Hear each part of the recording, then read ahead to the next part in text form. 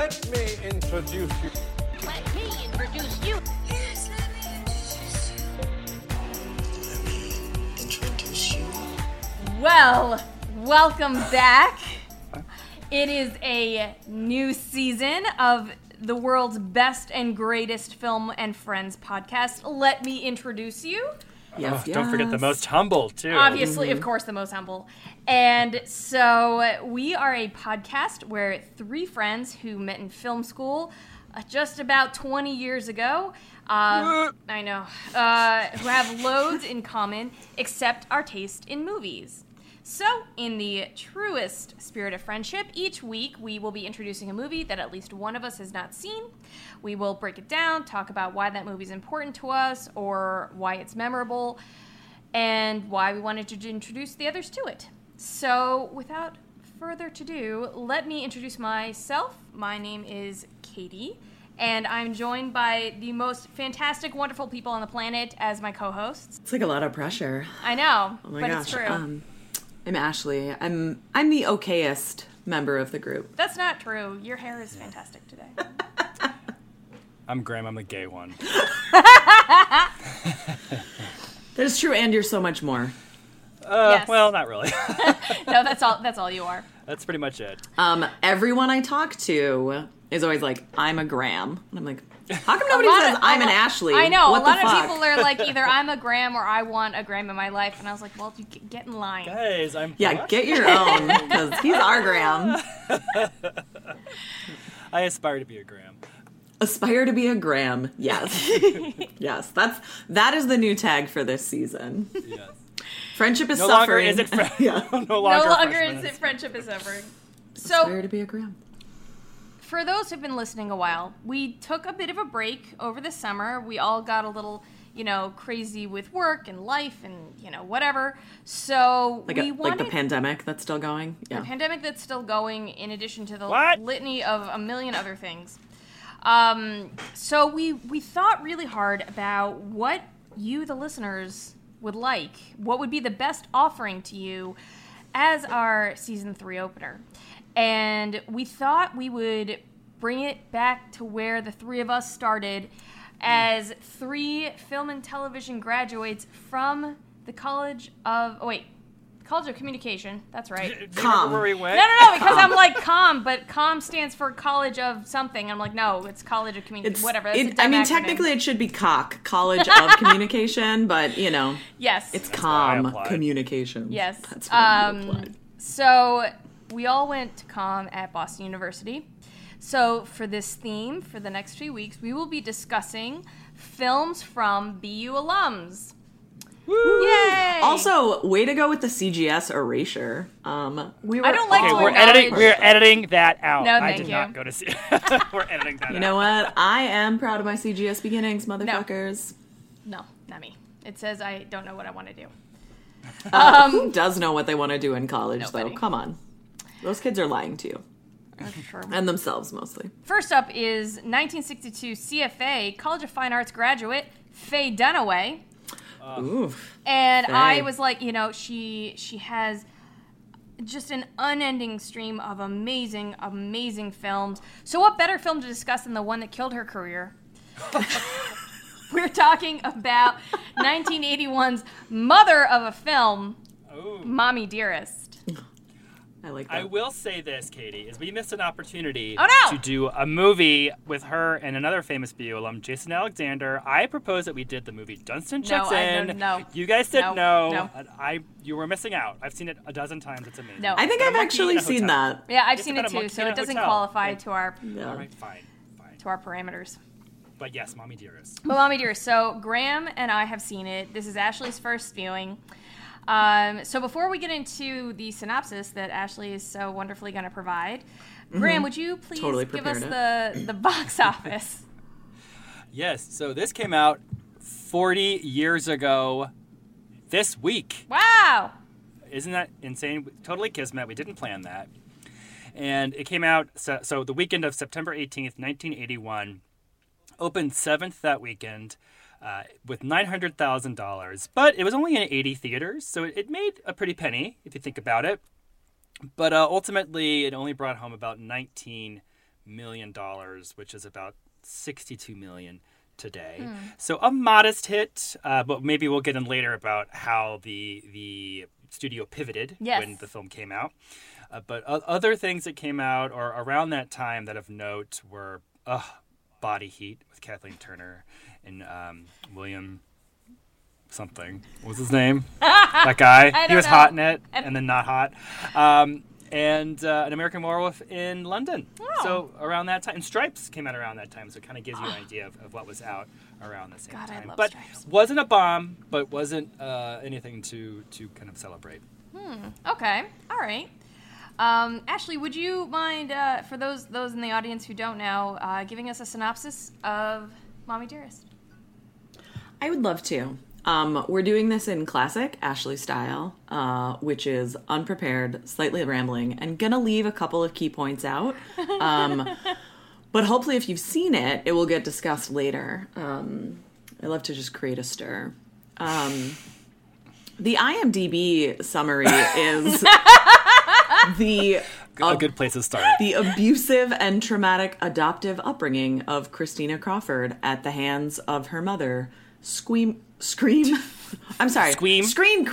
Yep, Scream. She's also not a scream queen. She's not a screen queen. I really wanted it to be Scream, and I was like, wait, I want it to be horror Scream. Movies. I want it to be a Scream Queen.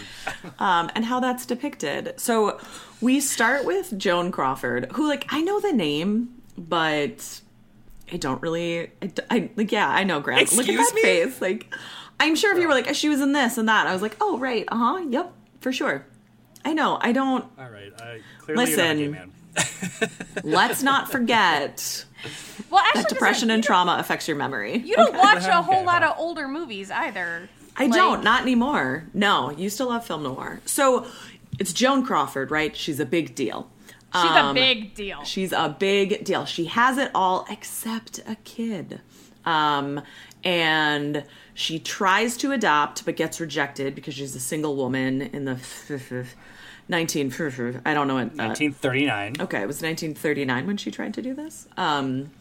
So she buys herself a baby, is enamored of it, has this birthday party for her, and then suddenly she has another adoptive child, but everything's posed for the studio, and little Christina is being so amicable, but then she starts to exert independence, and Joan Crawford is pissed because she just wanted someone to love her unconditionally, kind of like how she feels like she controls her entertainment lawyer boyfriend. As it goes on, we see how fucked up Joan Crawford is as a mom. Like, she can't handle anyone else getting more attention. She wants to completely be in control. Like, her daughter just plays with her hair stuff because that's what fucking young kids do. And she literally starts hacking away at her hair. She at one point sends Christina away to boarding school because she can't handle her, so it's a punishment. And then Christina has a steamy first date.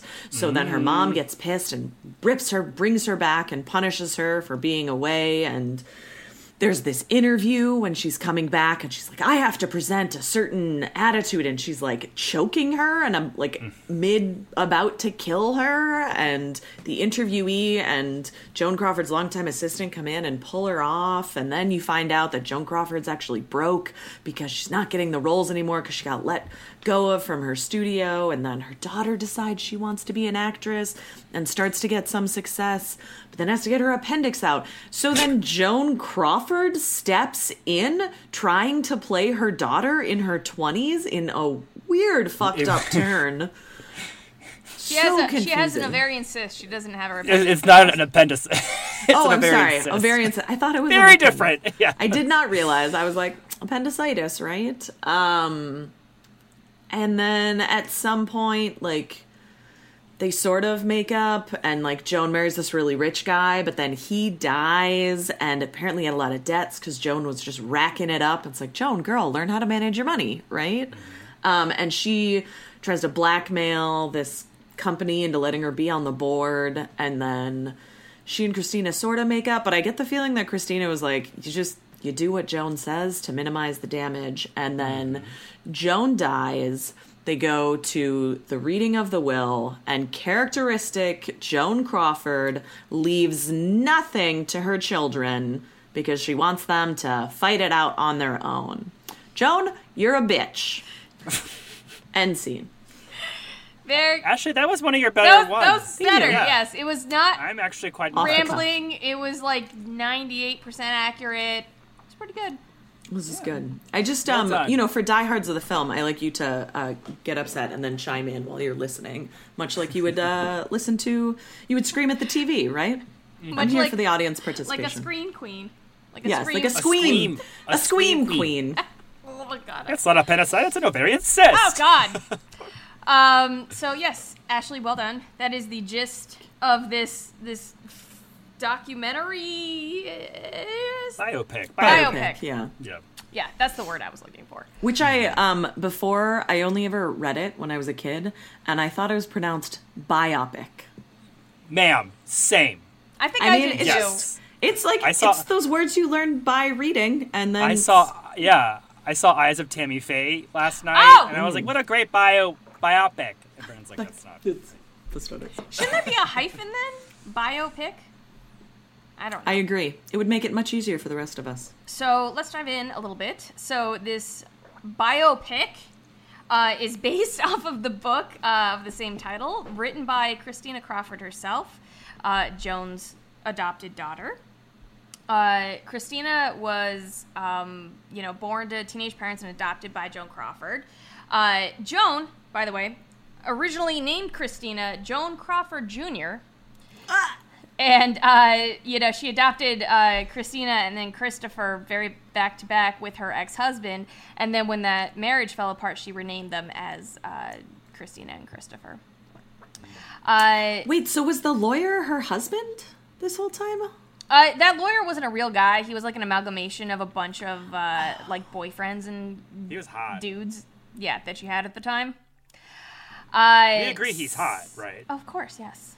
Yeah, thank Yes. you. In fact, his line delivery of like, "Good luck, good night, goodbye," I thought was It was perfect. hot. Yeah.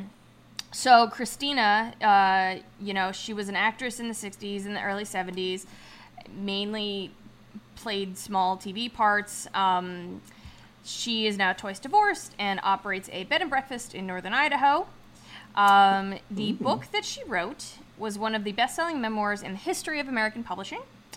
So it pushed more than 700,000 copies in hardback and over 3 million in paperback. However, she had no involvement in this film's script whatsoever and received 0 royalties. Although she did write a first screenplay that was rejected. Yeah. I do not like people getting credit for their work or money. Well, the interesting thing, and we'll go a little bit into this, but most of what is in the film is either accurate, as corroborated by like Christopher himself or by other actors and actresses of the time, or a combination of things that actually happened. So it doesn't seem, at least in the research that I did, that they went too off the rails. And like, there's a few instances that we'll get into later, but from what I've been reading, it seems pretty accurate. She didn't lie. So the screenplay for this film was written by Frank Yablans and Frank Perry. Frank Yablans was the former president of Paramount Pictures during the quote-unquote Paramount's golden years. He didn't write much else, but he also produced this film, 1995's Congo, and the 2005 TV series Rome, amongst a few other things. Damn. Yeah, those were, I was like, oh, that's Congo cool. sucks. Of course it sucks, but it's also great. But Michael Yeah. Crichton. And then Frank Perry, who he wrote this screenplay. He also never wrote anything else. He was also the director of this film and was mainly a director by trade. But he stopped directing in '92, 3 years before his death. He's also the half-uncle of Katy Perry. Oh. No shit. Yeah. I would like to highlight he also directed the amazing Hello Again with my favorite person, one of my favorite people in the entire world, Shelley Long. Oh, Do love Shelley Long. Yes. I scrolled through his film credits and I was like, I haven't really heard of any of these, but Right. You should need to see Hello again for damn sure. He Put it did on the direct list. 2 actresses to Oscar nominations. Catherine Burns for Best Supporting Actress in Last Summer. in 1969, Oh my god, that movie is so good. Yes. And Carrie Snodgrass for Best Actress in Diary of a Mad Housewife in 1970. So it's kind of funny when, and we'll get into Faye Dunaway in a second, but she blames Frank Perry for not having like the expertise to deal with actresses and rein them in. And I'm just like, dude, he got 2 of these women to Oscar nominations. You thought this was going to be your Oscar nomination, so. Mm-hmm.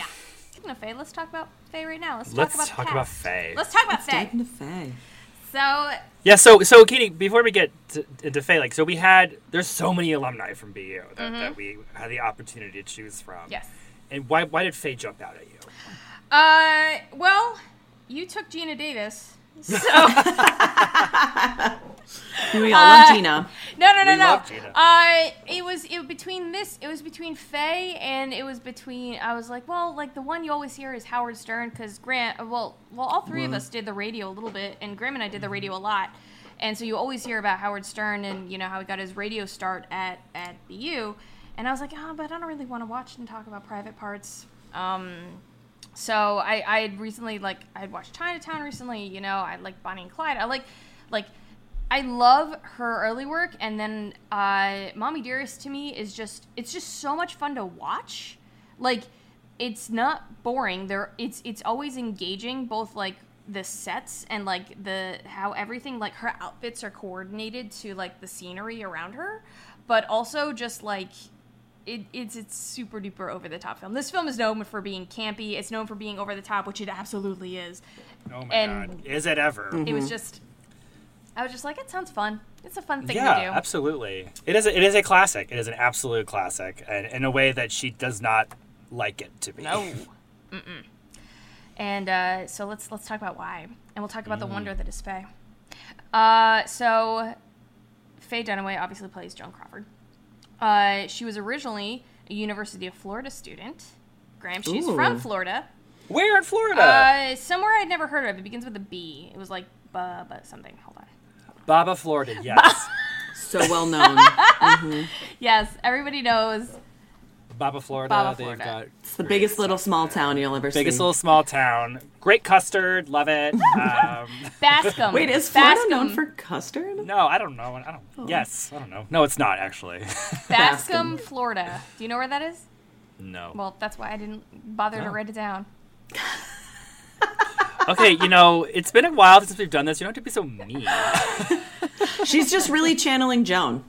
She I'm sorry, is. she's really channeling Also, Faye as Joan. Also, listeners, we'll post this on the Instagram. Katie looks amazing right now. Oh my She's got God. this boof. She got bouffant on. I did, so- a la 1940s style. Yeah, I'm just like I'm really like you're talking about over the top, and I just cannot stop staring at your face and your makeup and the overlining. Like I attempted to very quickly try to overline my lips, and I was like, I can't do this. Just she's the makeup queen of our trio. in celebratory fashion, because I'm so happy that the pod is back, I did the 1940s like roll hair very quickly. If you see it in real life, and you'll see it, we'll post a photo. It looks like a giant hot mess, but it was fun. And I did the blue eyeshadow and the giant eyebrows, and I never wear lipstick really, but I have giant red overlined lips right now because I wanted to make it. They look so good. I wanted to They go all look out for so everybody. good. And also, we can cut this out, but your breasts also look amazing. I lowered the camera so you can't see them. Yeah. Kitty But thank adjusted you. it. That was literally one of my notes was rolled bangs ? They're really I was like, hard. ooh. Yeah, I'm like, do I want to try this out? Do I want to see what can happen? But yeah, it seems like too much. So anyway, so she was a University of Florida student, and she transferred to BU to go into acting. And so she got her degree from CFA in 1962. And just weeks after her graduation, she had a really difficult decision to make. She was either choosing between a Fulbright scholarship to the London Academy of Music and Dramatic Arts or a role in Broadway's A Man for All Seasons. Oh shit. Yeah, so she chose the latter. She chose to go to Broadway, and that's kind of where she started to stand out. She started to like, get noticed by people. She would go on, of course, to win the Oscar for Best Actress for 1976's Network, which is frigging amazing. Seriously, one of the greatest Best Actress wins of all time. One of the greatest roles ever. I love Network so much. She is amazing in that movie. I do too. Time out. Guys, have I seen Network? Yes, you have. Are we sure? I don't know. I wouldn't hold it. You wouldn't put it past me to not have seen it. Yes. I wouldn't put it past you to see it. I'm sure we read the screenplay in one of those weird screenplay classes. That's true. With the guy who believed I think in I aliens. only read the screenplay. Wait, is there like a really some monologue scene with a dude, like a white dude? And Ashley, come on, you know this movie. I'm as mad as hell and I can't take it anymore. I don't know if I've ever actually seen it. Can we put it on the list? You know, it's funny. So as we go on, I will describe how much of a monster people thought of Faye Dunaway for working on this film.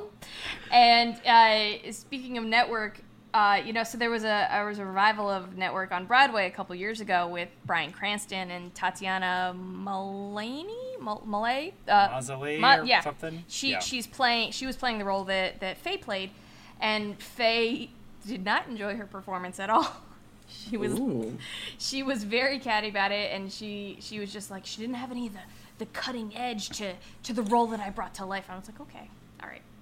But anyway, so she got the Oscar for Network. She was also nominated for Best Actress for Chinatown and for Bonnie and Clyde. So, she fairly highly decorated up until this point.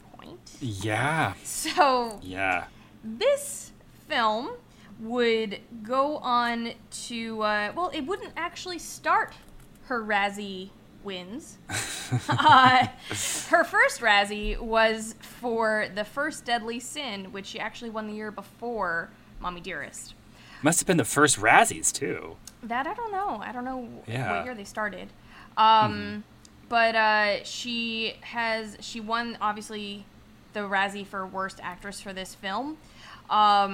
She has also won Worst Actress for The Temp, and was nominated as Worst Actress of the Decade, which for The First Deadly Sin, Mommy Dearest, Supergirl, and The Wicked Lady.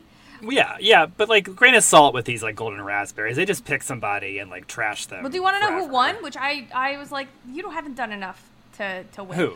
Bo Derek won that year for for Bolero and Tarzan the Ape Man. Okay. Which I was like, no, Faye Dunaway's earned it. You give it. Yeah, to I'm her. just kind of like, wow. But this Mommy Dearest was also the first film to nearly sweep the Razzies that year. They had 5 wins, of course, including Worst Picture, and 3 out of the 4 acting awards from the then record 9 nominations. So it didn't do great, and then the 80s were rough for poor Faye. She would do a lot of horrible things, and I don't know if she got better until Dustin Checks In 1996. Okay. Or 1998's Gia. That was a good movie. Gia's a good movie. I'm trying. But to I think there are some upward swings. She was on Don Juan DeMarco as well. I think what's so interesting about her is that her reputation with working for her is really not only this movie, but just her working reputation destroyed her career because it was said that she was so difficult to work with. I also think that we have to think about how women in media who are seen as difficult more so often than men. So it's how much of this really was sexism, but it does sound like Faye is an absolute nightmare, actually. It kind of does, right? Especially because, the accusations aren't... I mean, granted, there are sexist accusations from women as well, but it seems But women can also, great. Play out misogyny, right? Yes. We fall to that. I wonder... So I was just reading that it's Joan got her way, in a ladylike way, so that, Faye didn't perform manipulation in the way that people wanted to. That's my wondering. And like, was she just going method? Was she just being a total Yes. bitch? Or is she just constantly a bitch? And were people upset with that? I don't know. It seems like she was just a big jerk. I mean, she was a method actor. She is probably one of the most successful female students of method acting. Quote unquote, experiencing the moment rather than indicating the moment. Of course. Can I just say one quick thing about her? She was sued a couple years ago by one of her ex-staffers who was said that she referred to him as a little homosexual boy. I was like, if Faye Dunaway called me a little homosexual boy, I would just faint out of like, yes, thank you. Yes, I am. Thank you. Well, Would be very much like a, yes, give me another. Right. So, like, you know, with method actors, they try to, like, live in the role and experience the role all the time.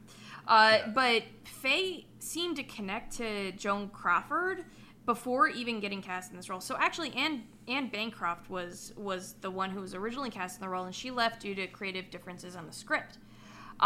So, Faye, she connected with Joan's experience of adopting. She had adopted a baby boy with her boyfriend at the time.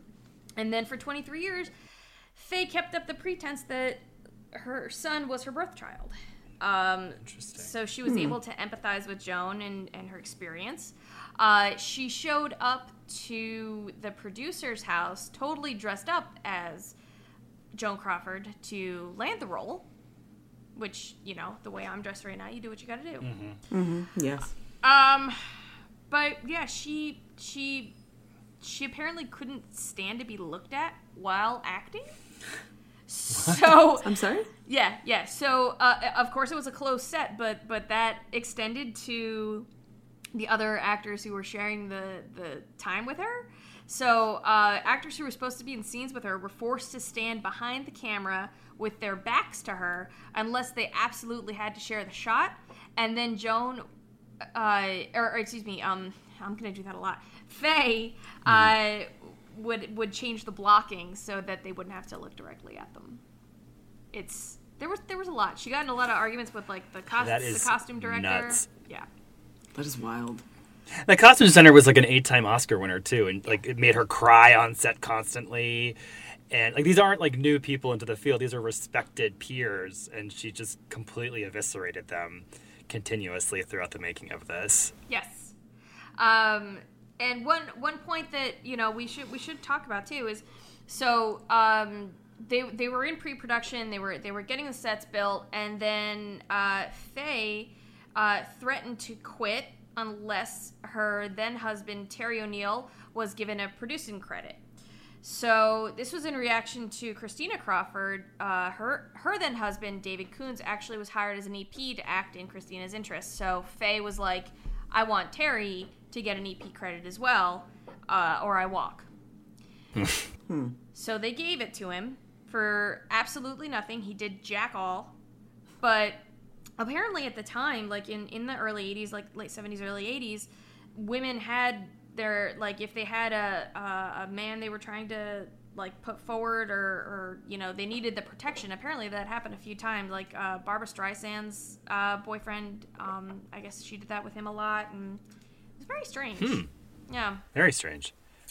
I want that kind of job where I get paid to do nothing. I know, I do too. Oh, no, yeah. How do I get that? What do I have to do? I don't know. What do I have to not do to get a job to not do anything? So let's talk about Joan's performance. Or, God, I keep doing that. I mean, no, it's they're one. I can't help in it. this moment, yes. And, you know, maybe that's because, so, like, Faye felt that Joan was, like, haunting her. Was, like, Yeah. like staying with her when she would go home. She felt that, like, Joan never left her. So what did you guys think of her performance in this? Well, as a gay man, Mommy Dearest has been a part of my film repertoire for most of my life. It's something that lots of people quote. Drag queens do performances of it all the time. I mean, it's a classic performance. I hadn't seen it in years. I just had seen little clips and pieces. And I think the first, like, 75% of this movie, it's a terrible performance. And how over the top it is.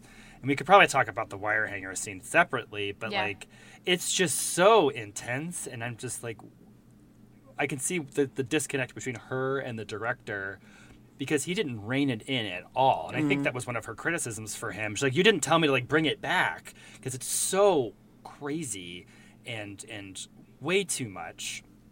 The last quarter, when things aren't looking great for her and she and Christina are having more of a connection and they have those quieter moments, that's when I think it works. Yeah. Because she fully, as you mentioned earlier, Katie, she fully intended to like win her second Oscar Yep. for this. She really thought it was going to happen. And I can kind of see why one would think that, signing on to this role. It has this huge buzz because of the book. But it's just like, this is the same woman who chilled you to the bone in Network and made you like feel that tragedy in Chinatown, and you were with her at the end in Bonnie and Clyde. Like, how is this the same person? Yeah. So it's just a fascinating failure of a performance, that it's incredibly watchable though, Yeah. because it's so over the top. You can't look away. You can't. No. Like, a lot of the scenes too, I was like, I can understand where they were trying to go for drama, and I'm Yeah. just like, like it's so much. It's so much to Yeah. watch. The opening is so good, though, when she's getting ready at her house and you don't see her face and she's just getting ready and going to the studio, and she's in the makeup chair and they turn her around with that lighting on her face. She goes, "Let's go." I was like, oh, that is great. That's such a great opening. I thought it was, personally. But it just did not...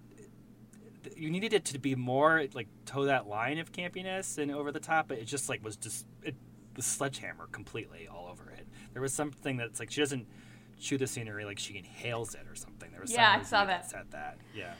Yeah. Ashley, what did you think about her performance? Yeah, I foolishly, like, I get this is a Film and Friends podcast, right? So I'm supposed to be looking at it with more of a film criticism, but I don't know what I was doing then, and I was like, I'm just gonna watch this. I'm just gonna experience it, right? And I wasn't thinking about how fucking bananas the portrayal was. I was just like, Joan Crawford was fucking nuts, right? Like, I just took it as literal. I didn't think like, ooh, Faye, you know, you're doing too much. Because when I was watching, I was like, I don't, embarrassingly, I don't remember what Joan Crawford was in, right? I'm like, this woman seems fucking insane. Like, who acts like this all the time? And it's like, yeah, who does act like that? I think it's really interesting. When we were in film school, I went through to like production 3 or whatever, but I was never interested in directing. I was never like, I'm not a great writer. Like, I'm great at when people have stories. I'm great at being able to make that story a little bit better, right? To contribute to it in that team manner. And so for me, part of my education that is missing is like how an actor really does work, or excuse me, how a director really works with actors and coaches them and pulls them back and all of that. And one of the things that I thought was interesting and frustrating about our education is that I only remember one instance in production 3 of us connecting with the CFA kids, and we would always like advertise like, oh, come be in our short film or whatever else, but there wasn't, at least in my memory, which we all know is a bit faulty, there wasn't enough of that finessing or what else. But again, like I think there was like a directing class and I never took it, right? And so maybe that's where it occurred. But it's interesting for me as an outsider, of somebody who had a glimpse of that to think about like what can be provoked through somebody who has a really good hold on the film. And if this director had been able to direct other actresses to Oscar wins, not just nominations, like what was missing? What was going on in this production that didn't have that occur? Because obviously, like when you're filmmaking, there are so many different influences and so many different pieces that are going in there. But like, why did they allow Faye to what it sounds like is terrorize the entire cast and crew. You know, did whoever was in the most seat of power, or whichever producers or the studio, did they feel like this was also going to be an Oscar vehicle? And like, how did other people try to rein it in? I don't know. That's really interesting to me about, because there's so much that goes into producing any piece of art. And yeah, I think part of that, Ashley, is right. They thought this was going to be a big Oscar push for them. And I guess I don't want to jump on your toes, No, Katie, please. but like when the reviews started coming out, it was clear this was not going to be a film that was going to win any positive awards. And so after a couple weeks, Paramount Pictures switched around their promotion of this movie to basically kind of piggyback on the negative press that it was receiving and saying, come see the mother of all movies. Like, basically, come see this garbage piece. And it actually helped the movie. And that pissed Faye off so much because she's this respected actor who like studies her craft and is very method. And like, how dare they exploit this role for a financial gain? Yeah, because I mean, it was like a Rocky Horror Picture Show vibe for this movie. But like, I was thinking about it a lot, and I think maybe just like people, it's clear that people cared a lot. People put their heart and soul into this movie, from like, you know, of course, Faye, to like, even honestly, I think the director did a lot too. Like, he thought he was doing the best that he could. Like, okay, so perfect example. So Diana Scarwid plays the adult version of Christina. At some point, and Ashley, I'm wondering if you've heard about this. He used the Minnesota Multiphasic Personality Test. Have you heard about this? No. What is this? I'm so curious. I don't know. I guess it's a widely used research clinical assessment tool used by mental health professionals. And he used this to help Scarwid and Mara Hobel, who was the child Christina, to come to similar conception about their character. So this test, I guess, was like administered by the two actresses a few times over a few weeks. They were told to answer whatever the questions were as they thought Christina would answer them. So it seems like a director who either like kowtows to what his lead actress wants, or doesn't really care, wouldn't have gone to steps to try to do that. Speaking of Diana Scarwid, I did want to talk just real quickly about her. She did a lot of film, or a lot of TV, and a lot of like TV beforehand. She would go from here to act in 1986's Heat, and she was in Psycho 3. She was in What Lies Beneath. She was also Cher's girlfriend in the Oscar-nominated Silkwood. Yeah. I need to rewatch that. Mike Nichols. I never saw it. It's good. Never Ooh, saw we it. can put it on the list. It's hard. It's you can't stream it anywhere for some reason. You can even Interesting. rent it, or at least presently it's not available. But she's also an Oscar nominee. Yes, she is. Graham, she also graduated from Pace, so you guys have that in common. Look at that. My first master's degree. My name is Graham, and I have 2 master's degrees. Oh my I also God. went to Harvard. Thank you, Teach for America.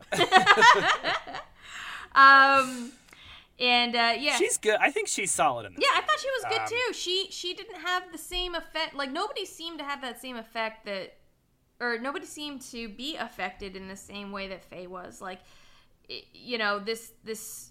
But again, everyone in the cast and crew kind of connected and bonded, and Faye just was like, would rather believe this movie did not exist. She won't talk about it in interviews. You can't bring it up. She's walked out. Which is, like, it's frustrating to me because I'm like, where did she draw on from her performance to be so out there, right? Like, the little bit that I read was, what was it, that, like, Betty Davis talked about how Joan Crawford was really rude and whatever else, but, like, for others to say, like, she got her way in a ladylike manner. Like, if you're so method, Faye, where did it come from? You know, or who misled you, or how did you misinterpret that? Or did you have like one experience with Joan Crawford and it just struck you to your core and you're like, she must have been like this all the time? And like Betty Davis is the expert on hating Joan Crawford.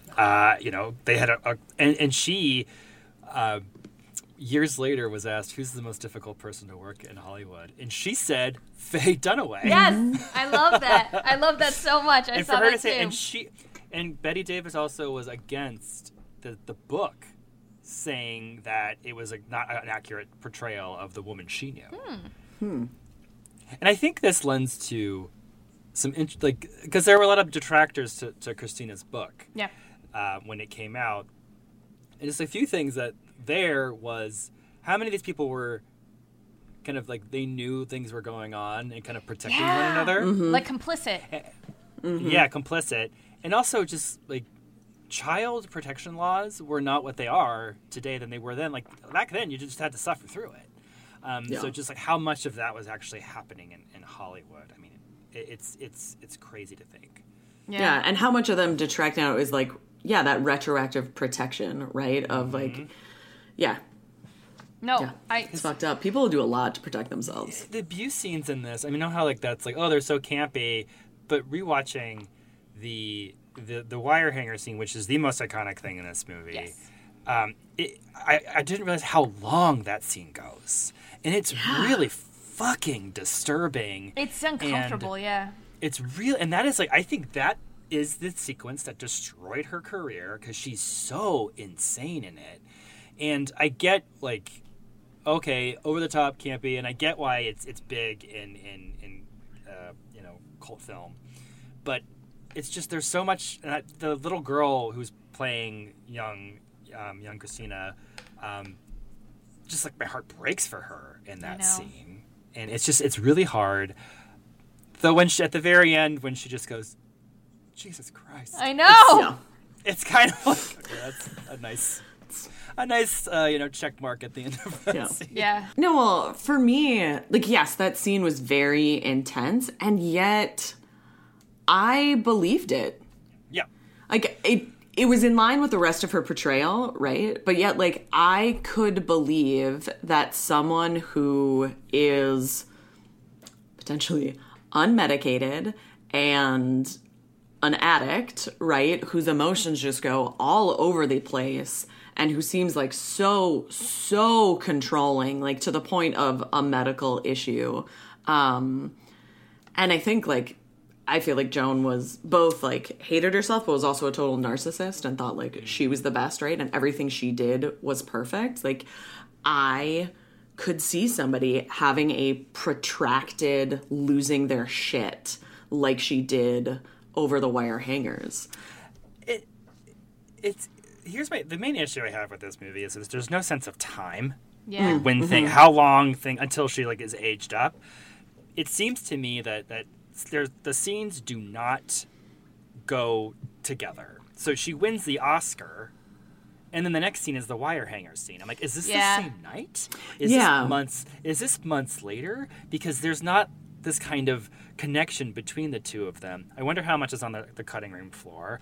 I wonder if it's also to show she went from these incredible highs to these incredible lows. But like in a better film, there would have been a connection there. But there's not a way for me to know, is this the same night? Is this a year later? Is this a month later? Like I don't understand.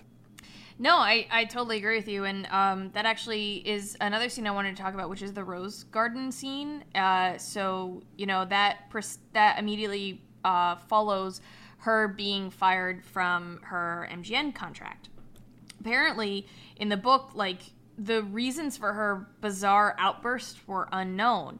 Like, so, like, that rose garden scene was something that could just happen. Like, apparently Joan would just wake up the kids in the middle of the night and, like, make them clean stuff or make them, like, help her with, like, she just had these manic episodes. And so, like, you know, it helps a viewer's brain to have motive, but I don't think in reality there always was motive. Although to tell a story would have been helpful. But Yeah, you're right, Graham. Like that lack of a sense of time in the film, it made it feel very disjointed. So like I couldn't care for, like, there was a missing emotional connection happening in this film. It was gone. And it's such a bummer because I think a lot of that can be achieved through editing or sort of like transitional scenes or other things like that. And there was nothing about this that I was like, oh, that was like an interesting edit or whatever else. And maybe I would have to rewatch it to kind of look at it. But it seems like there are subtle things that could be done to have made it flow a little bit more. But you're right. It felt like she adopted this baby and then bam, we're having Christina's birthday party and suddenly there's another kid, right? And then there's this and there's that. And then she's practicing swimming in the pool and then Joan is challenging her to a swimming contest even though she's an adult. And that scene kind of led me to believe like that's fucking weird, dude. Like, why are you challenging a small child to so that like contributed to the unhinged part, but it felt very bits and pieces, like, well, let's just smash a bunch of scenes together. Two things. One is, I kind of see why Joan would want to beat a child in swimming, because if I ever play my nieces in games, I'm going to win because I'm, like, 30 years older than you. Like, you got to learn to win. But I think one of the biggest, failed emotional parts of the movie is when she comes home from the not the seminary. She's, like, in that very like religious place. the nunnery. And the interview is happening, which results in them, like, getting in a tumbling fight, and she goes, "Why did you adopt me?" Mm-hmm. And then it's like, "Well, you did it for the press," and it's like that needs to be made more of a thing in this. That this was just to help her career, and it just fell really flat because, as you say, Ashley, like I don't know, if, like it's hard for me to care about what's going on here when I have no sense of a connectedness between this story. Mm-hmm.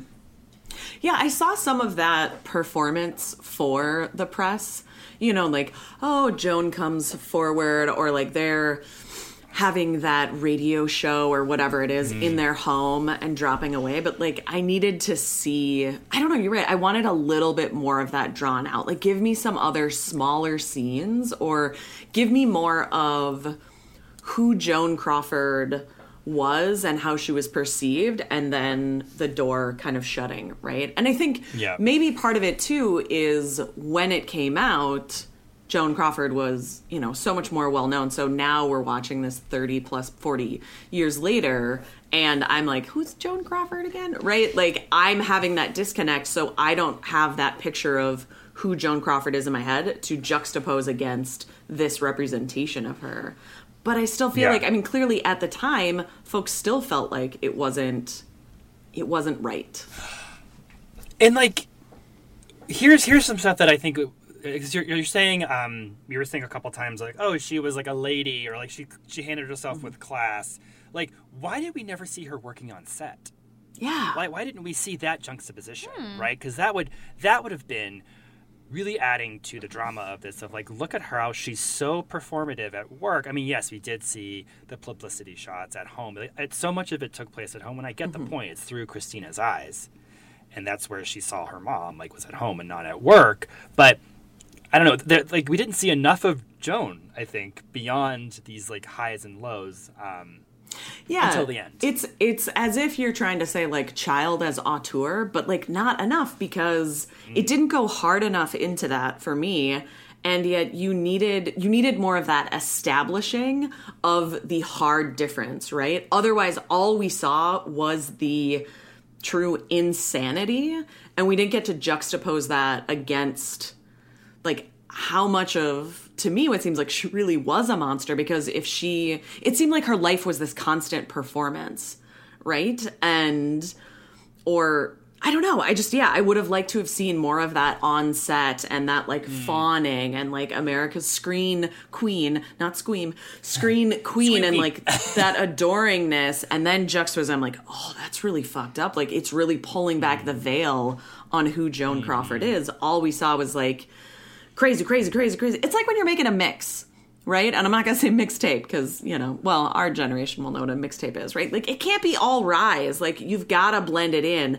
And this just felt like all insanity Rise all the time. Well, that's it. And I think that that's going to lie on the director because, when you have, like, timing and, like, things of story, it's all down to pacing. And, like, you can't have... this is going to be a totally dumb comic example, but I say this in comics all the time. Like, sometimes you'll read a script or something, or you'll read a comic book story, and it's, like, tons and tons of panels per page, like 9 panels, 12 panels, whatever. And then you blow it out with a double-page spread of one image, and that kind of relieves the brain and relieves the eye and relieves the story because you're like, you've been tensing up, and then boom, here's this beautiful thing. Nothing really was like that with this movie. It was all just like, you're just like this tight little stress ball the whole time. Yeah. It's like, I wonder how a horror director would have handled this and if it would have been better, right? Because with horror, there has to be that like rising tension and relief and rising tension and relief. Yep. And the relief kind of throws you off a little bit. You're like, oh, whatever. So then the next like hit is even harder. Yeah. I do want to edit something I just said, which was we never saw her on set. We do actually at the end when she's taking over for Christina. But it's like past her prime, right? Yes. Yeah, and she's drinking on set. Yeah, which, I mean, again, that whole part of the movie that whole part of the story is so crazy. Like, filling in for her 20-year-old daughter. Oh my God. And then, but like the scene where she's like, she's in the hospital watching her mom, and she's like, turn it off. Like, this. I couldn't believe that actually happened. I'm just like, yeah. Oh my God, that was a real thing. That was... And she wasn't even on... Christina herself wasn't on that show for very long. So, but I do think that the last like 15 minutes are, when it's quieter, it's slowed down a bit, and they are making those connections with one another. And when she goes to accept the award for her mom and she's watching on TV, that's a tender moment. But also, it hasn't earned it, right? Because, but like, but I guess, I mean, when you're a victim of abuse, I don't know. I just didn't believe it. Yeah. Yeah, I agree. I could see how in real life that could happen, but for the story within the film, yeah, you're right. I didn't believe it. I didn't have enough buy-in. Yeah. And especially if Joan is not helping her out financially. Like, I know her one stepfather, like, slips her some money, right? Like, there's also this part of me that's like, why didn't Christina just say fuck it? But then if you also are enduring your entire childhood of abuse, like, there becomes that weird thing, like, yeah, I didn't see enough of the, like, abuse and then super loving and abuse and super loving. Like, what I saw was, let's perform for the cameras at your childhood birthday party, but then you only get to keep one. Right? Yeah. And then, oh no, I acquiesce, so you get to keep 2. There wasn't enough of that, like, how did she convince her child that she was loving, right? And it's, like, I know it's based on Christina's experience and her book, right? And it's her perspective, but, like, you needed to draw in that other perspective to provide contrast and to have that thread coming through all of it. Exactly. Totally agree. Okay, so, with all that being said, Graham, Ashley, would you guys watch this movie again? With the right crowd of people, yeah. Yeah, watching it by yourself is kind of depressing. Yeah, watching it by yourself is like, ugh. But if I was in a Rocky Horror Style-esque situation, or maybe like going to a show that like would do like a drag numbers about it afterwards, yeah, I would, because it is a camp classic. So absolutely. Totally. I think if I did watch it again, it's like an if, I would want more commentary. Whether that, I think John Waters like provided commentary, but he did it as like a straight drama. Like, I would want that context that I personally am missing to better understand it. So whether that's with other people who are chiming in and it's more of a collective interactive experience instead of we all just sit and watch it, or getting that director's commentary. I will say that is one thing that I really miss about watching things on streaming is the option for all of those DVD extras and learning a little bit more. Yeah. And I joke sometimes of like, well, who needs actual media anymore? And I'm like, but I miss that. I miss the option for it. I miss the ability to learn a little bit more. Yeah, I kind of wish, like, I know Faye Dunaway's, getting up there in age, But I think it would be amazing if she would do her own commentary from her point of view and like write the story as she saw it, as she went through it. But I know that'll never happen. I don't think that's I ever know. going to happen. That would be really Yeah. interesting, though. Do you think Do you think this movie would be good if they remade it? You could never touch this. I know, I'm like, it's too much of a could you? classic. Yeah. You can't touch it. Yeah. Yeah, I just think there isn't. I just also think of, modern audiences and like, so who would be the audience for remaking it, right? Like, who's gonna both have enough buy-in about Joan Crawford and background knowledge and Faye Dunaway to care to have it remade? Although I wonder if there's almost like a like, who is this modern version, right? Who is the modern version of Joan Crawford who's so abusive where it would have the same reach that they anticipated or wanted it to have for Joan Crawford and Faye Dunaway? Well, that's hard to do because it's, a biography. But yeah, 'cause like, I- You mean like who would somebody- choose? You mean like somebody from like currently that would have a film about them like this? Yeah. Yeah, if it's like, we want to I make know, I'm this like- type of film about somebody who was so beloved but was actually really abusive And now, I think that right? story may come out in a couple of years about somebody like, I mean, maybe that story is going to be told. Ooh, that kind of creeps me out. But like, I mean, there's a lot of dark things out there in Hollywood. Yeah. Well, so that wraps up our first back to podcasting. Back again. So Graham, you will be discussing next week's BU alum. Do you want to give us a little preview? Well, so when I introduced this topic to y'all, I was like, I claim Gina Davis. Yes, you were Yes. very strong about that. I was like, I want this love- topic, and I want Gina Davis. I'm like, God I want Gina damn it. Davis. I claim it.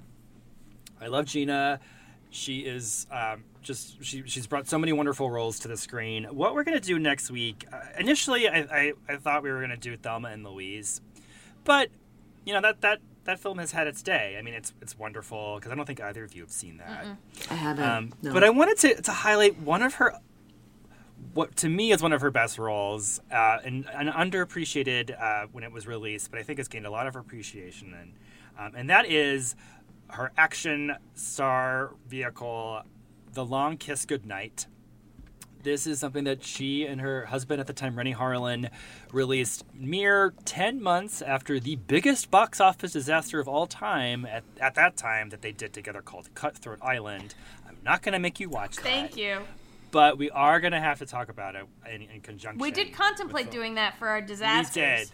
But Long Kiss Goodnight is an action film. It is fucking badass. I can't wait for y'all to watch Is she it. blonde in that? Like icy blonde? I'm not going to tell you. Because I feel like I've seen the poster. You're going to be very surprised Okay. by her performance in this movie. I don't want to put it too high up there, but I think it's a badass movie. So we'll be talking about that on our new schedule, which is, we are no longer weekly, Yes. just because we've got a lot going on in our lives, but we still want to be able to bring you content. So we are now going, we call it bi-weekly. Bi-weekly. Bi-weekly. So we will see you in 2 Thursdays from now. Yes. So we're going to start doing a bi-weekly schedule, and sometimes we'll have some special episodes in between. But that is our new schedule for season 3. Yeah, we do have some fun stuff planned. We do have some special guests that will be gracing your ears. Yeah, I'm really excited for this season. Yeah, we have a guest-filled season 3. Oh my We God. do. A lot of. Actually, I think most of our episodes have guests. The first 3 are just us. Yes. Yes. So yeah, we're super jazzed that you are back listening with us, and hope you'll understand that we have lives. Yeah. And so Because we have things going on. yes. But we also want to say thank you to all of our listeners in the past couple months asking when we're coming Yes. back. We did a post a couple weeks ago on Instagram. Follow us at Let Me Intro You Pod. And we just got a lot of great notes from people saying we're so happy you're coming back. We were wondering when we were going to hear you again in our ears. So we are super jazzed. Yeah, thank you guys so much for sticking with us and for wanting more. We really appreciate it. I would also like to do a special shout out to 2 of our newest listeners, which should have me watching the amount that I'm cursing, but they've known me since their births, so they know that I'm not going to. Want to give a shout out to my 2 favorite youngest, I'm going to refer to them as nibblings, aka my siblings' kids. What up, Eli and Ivor? Love those little homies. So, yeah. Our language was pretty good in this episode. We didn't. It curse was. that much. I was impressed. Yeah. They listened to Cats when we were in the car together, and I kept cringing at myself for everything I was saying. So I would just like to say, when we were talking about which cat would you have sex with? So yes, we definitely have a younger listeners at 7 and 10, and hopefully we have some in the 70-plus area, because you know what? Let Me Introduce You My is dad listens. for everyone. Yeah. There we go. Yes. Hi, Mr. Beth. Yes. All right. Well, thank you everybody so much for joining us, and we will see you next week. Bye. 2 weeks. 2 weeks. 2 weeks. Shoot, weeks. I have to change my sign off Katie. now. 2 weeks. We'll see you in 2 weeks. Bye. Bye.